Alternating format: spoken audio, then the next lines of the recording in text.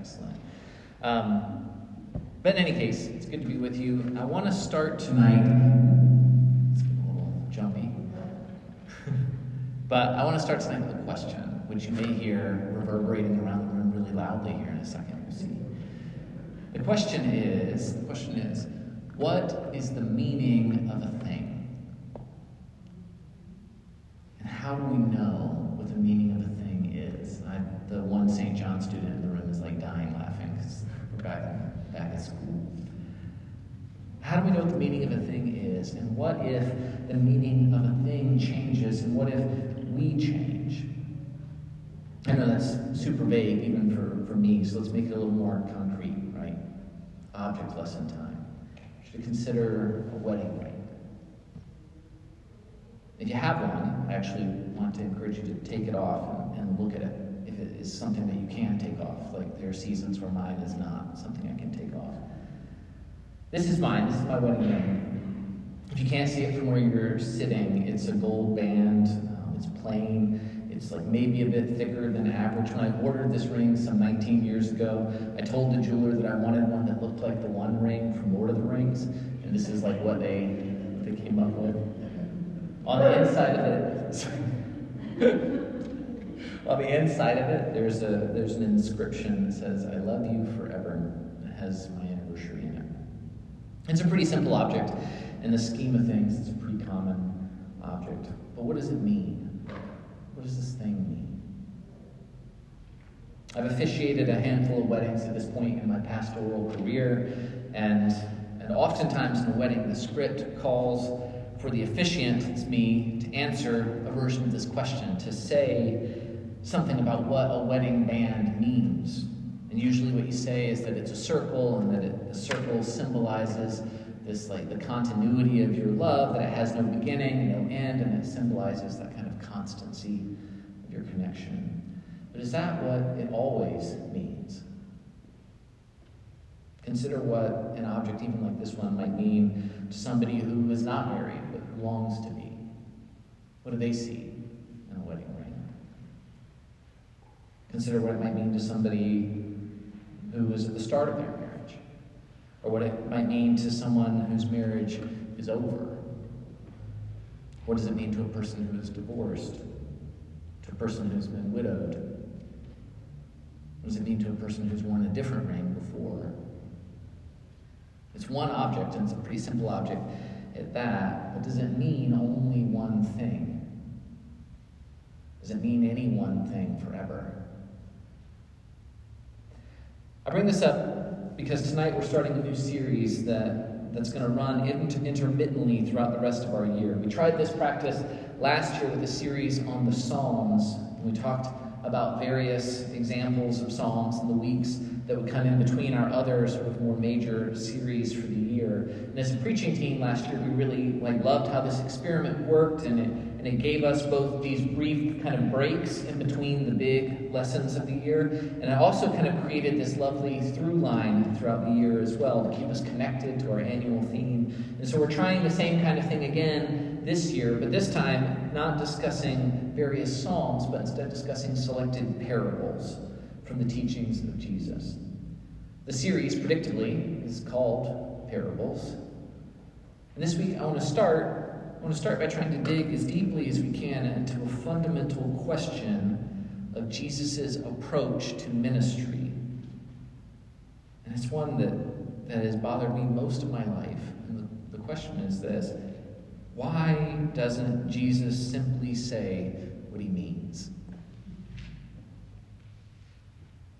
In the brief time in which God walked this earth in the physical body of a man and spoke in the plain language of a group of people, why didn't he choose to lay out the secrets of God, the secrets of life, more clearly?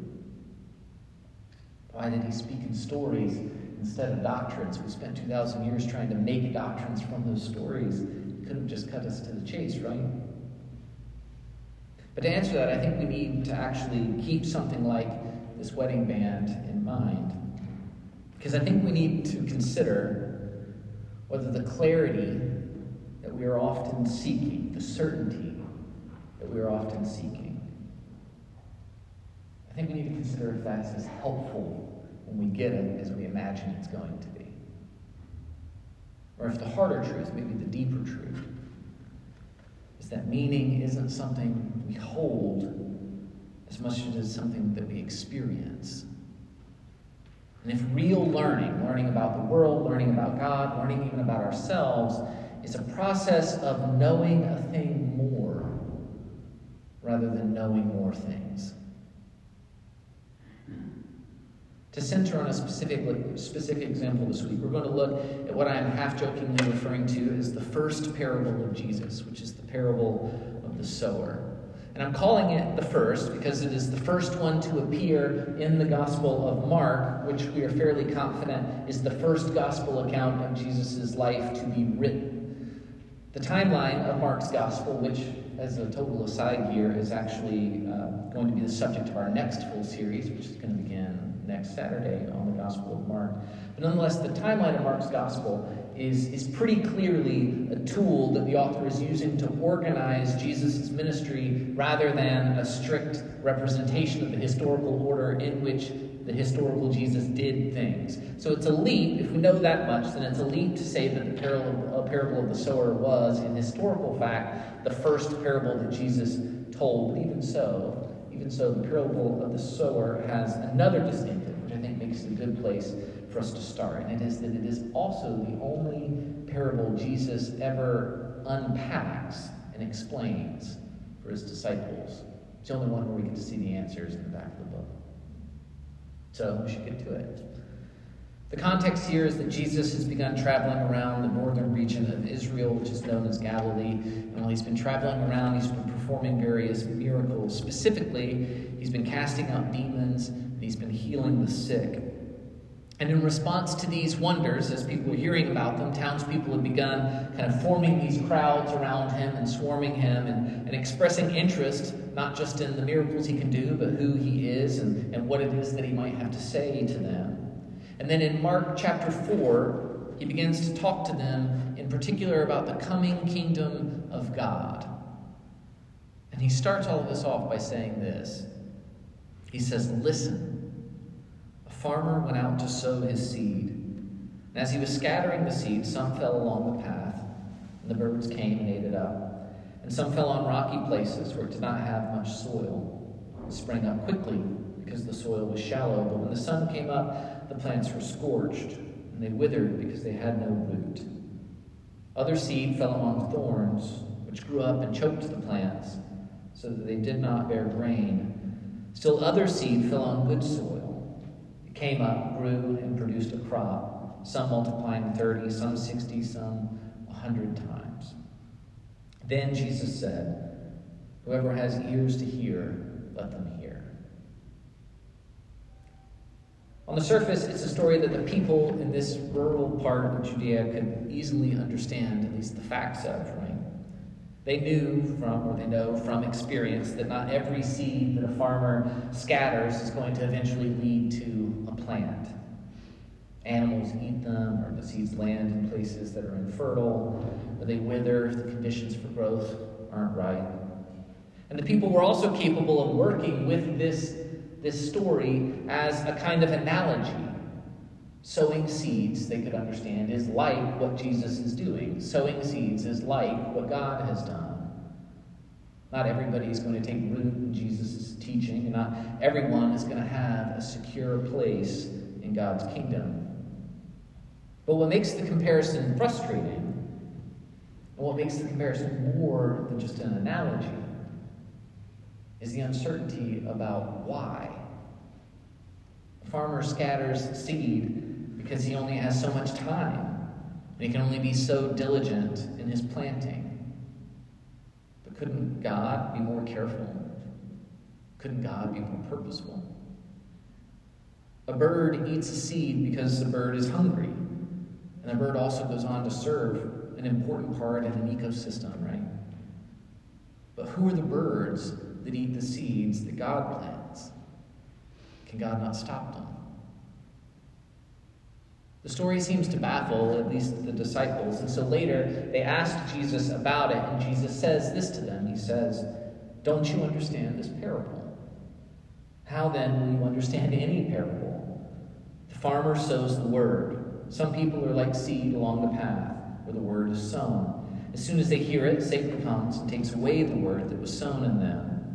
Others, like seed sown on rocky places, hear the word and at once receive it with joy. But since they have no root, they last only a short time.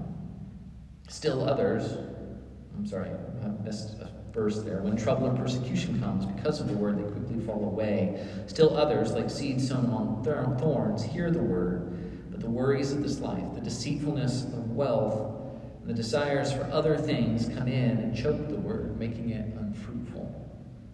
Others, like seed sown on good soil, hear the word, accept it, and produce a crop, some 30, some 60, some 100 times what was sown."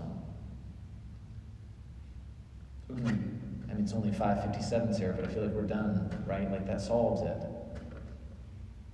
We don't actually hear the disciples' response, but it's notable that we do have this memory of their conversation recorded here in the story of Jesus' ministry. So let's ask ourselves, what can we make of it? What can we make of it? I'm going to contend that there are two rules we can kind of draw from all this about how we read parables. And the first rule is this. The first rule for reading a parable is to accept Jesus' challenge to have ears to hear. There are a few verses between the parable and Jesus' explanation. If you were looking in a physical Bible, you would have noticed this.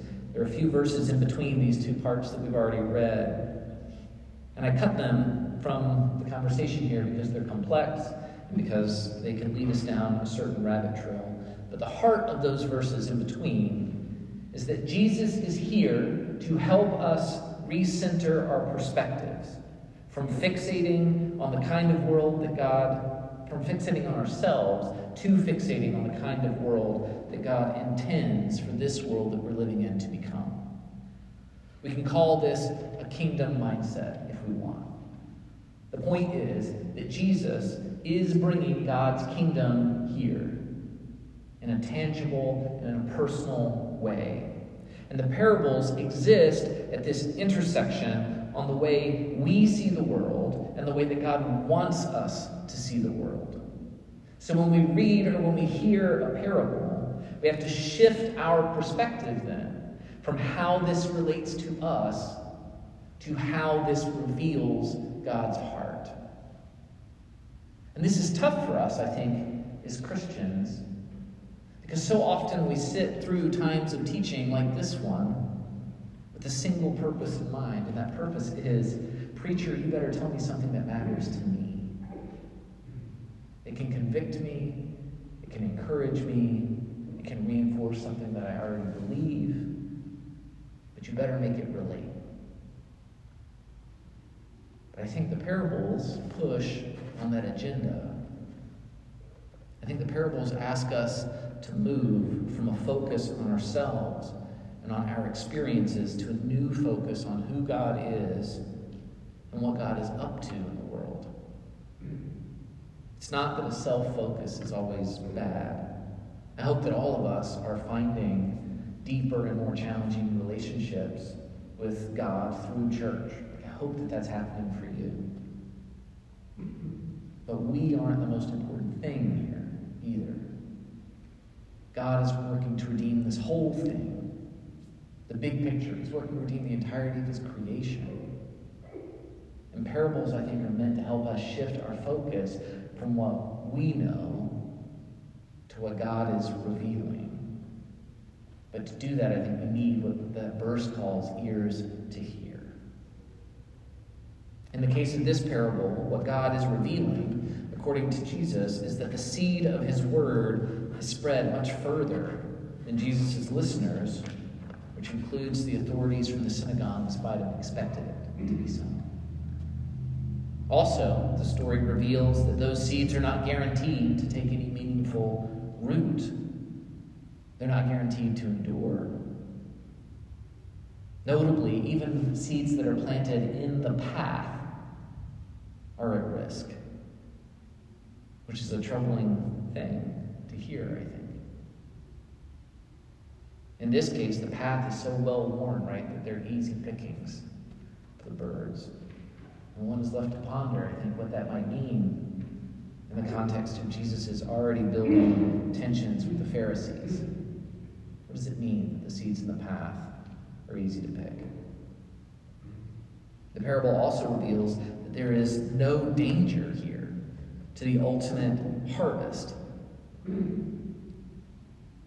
The seeds which take healthy root are going to produce in an abundance.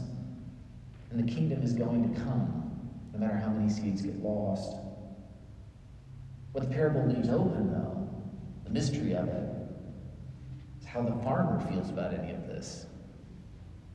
Unless, of course, the listeners with ears to hear were looking for how their experience can inform the lesson rather than only how the lesson might matter to them.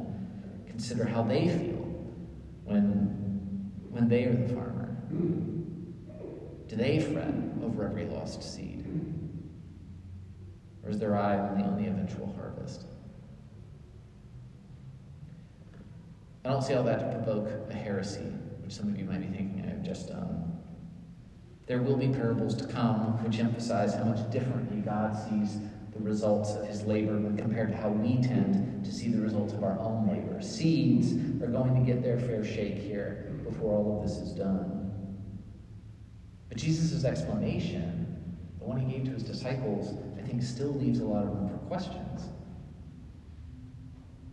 And I think that's an essential part of how all of this works. So that first point is to shift what we are expecting from how it relates to us to how it reveals and invites questions about, even hard questions about, what God is doing in the world. But what makes a parable distinct from a simple comparison or an analogy is that rather than trying to condense meaning down by drawing from the quality of one thing in order to illuminate another thing, a parable does this other thing. It draws on a person's experiences with the same topic, on your experiences with the same topic, in order to expand your understanding of the subject. When we say, to use an example to make this clearer, when we say that somebody is as stubborn as a mule, we're taking one thing about mules, right? We're taking that they are hard to make move, which is a thing we're all mostly going on assumptions about at this point in history, right? Like, I don't know how many of you personally tried to move a mule from a place to another, but you're probably still under the assumption that it's difficult. But you're taking that one quality of mules and you're using that one quality in order to say about somebody else that they're being difficult, that they're being stubborn. And we don't ponder, when we use that expression, we don't ponder what makes mules stubborn or how the hearts of men are shaped by the same instincts as the hearts of donkeys. We don't think about all that. The comparison isn't meant to deepen what we're talking about. It's meant to clarify what we're talking about. But parables don't work like that. So the second rule, I think, for reading a parable is this. When you're reading a parable, your job is to look for more and not less. And this, I think, is where the wedding ring comes back into play. What is the meaning of a thing? Is that meaning singular? Is it fixed? When we hear parables, Jesus is giving us a window into how God's kingdom works. He's giving us a window into who God is. He's giving us a window into the heart of all things. But a window isn't the same thing as a picture. What's in a window is alive. What's in a window is changing. It's fresh each time you look at it with more to see, more to consider. And that doesn't mean that there's nothing fixed or concrete about windows, right? The window in my living room isn't sometimes facing a pond and then other times facing a mountain and then other times facing an ocean, right? It's the same view every day. But what's in that view is shifting, right? What I see there is shifting. And I think in the same way, a parable is this view into God's kingdom, but at the same time, the way that my window never reveals the same scene twice, neither does the parable. The light in the window is different, right? The light outside, the weather changes, Every time I look out of it, I'm not trying to bottle up everything that's outside my house and lock it into place and be like, that's it. That's the outside world. Through my window, I'm done with it. Instead, what I'm doing when I look out the window is I'm getting a deeper and a fuller understanding of the world outside.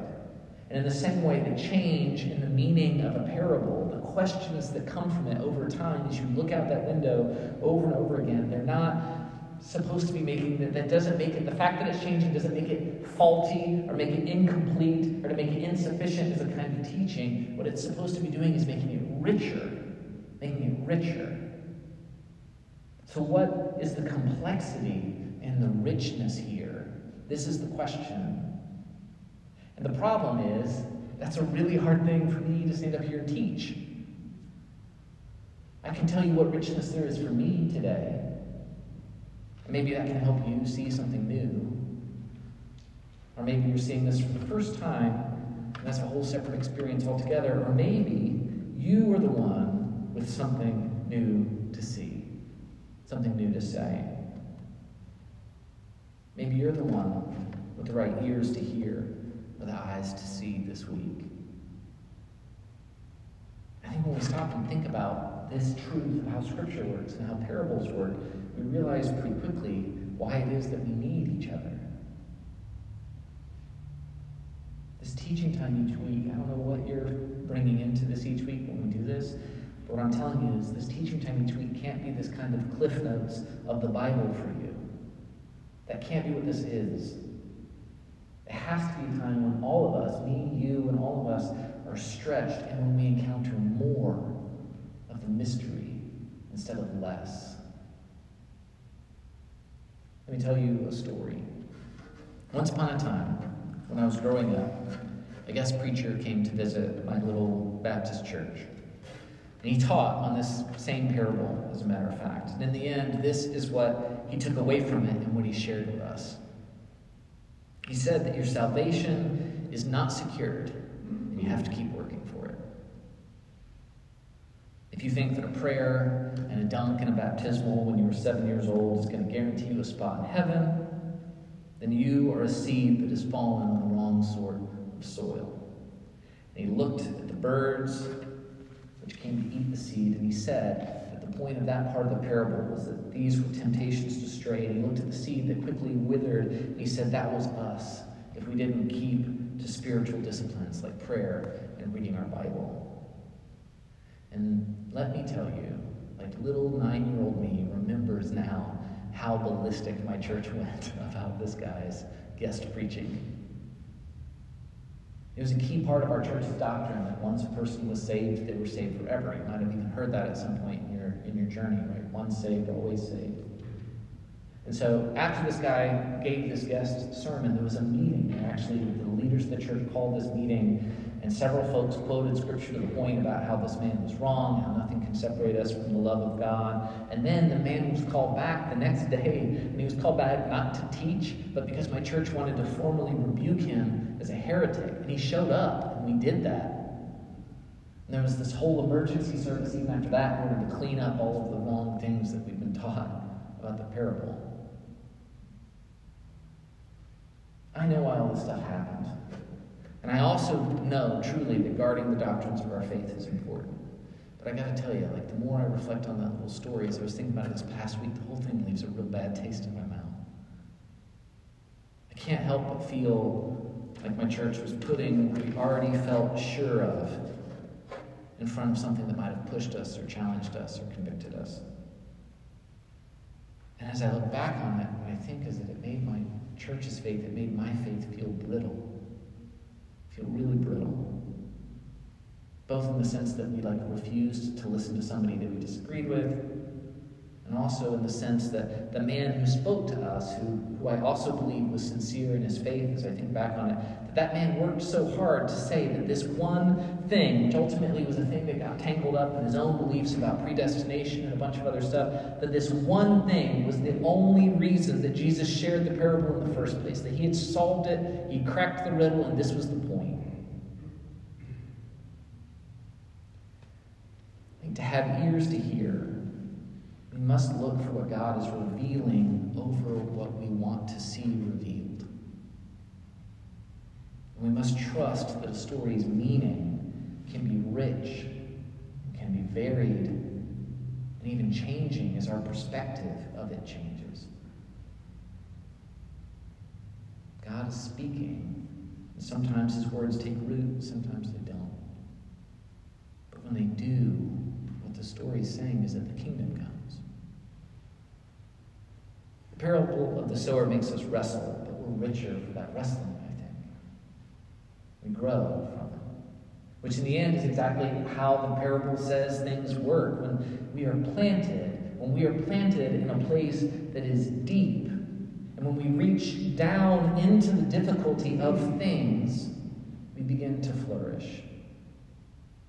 Shallow understandings are the things that wither or are snatched away. Emotionalism and sensationalism don't endure. The kingdom of God is a place where seeds scattered in dark places, even seeds that seem to be far from the path, can yet take root and be nourished. And so this week, I want us to hear more than a single lesson or a takeaway. And I want us to consider the ways that we listen. Are we hoping to know a thing more, or are we hoping to simply know more things? What kind of soil are you? What kind of soil is your heart? And are you content with your answer to that question?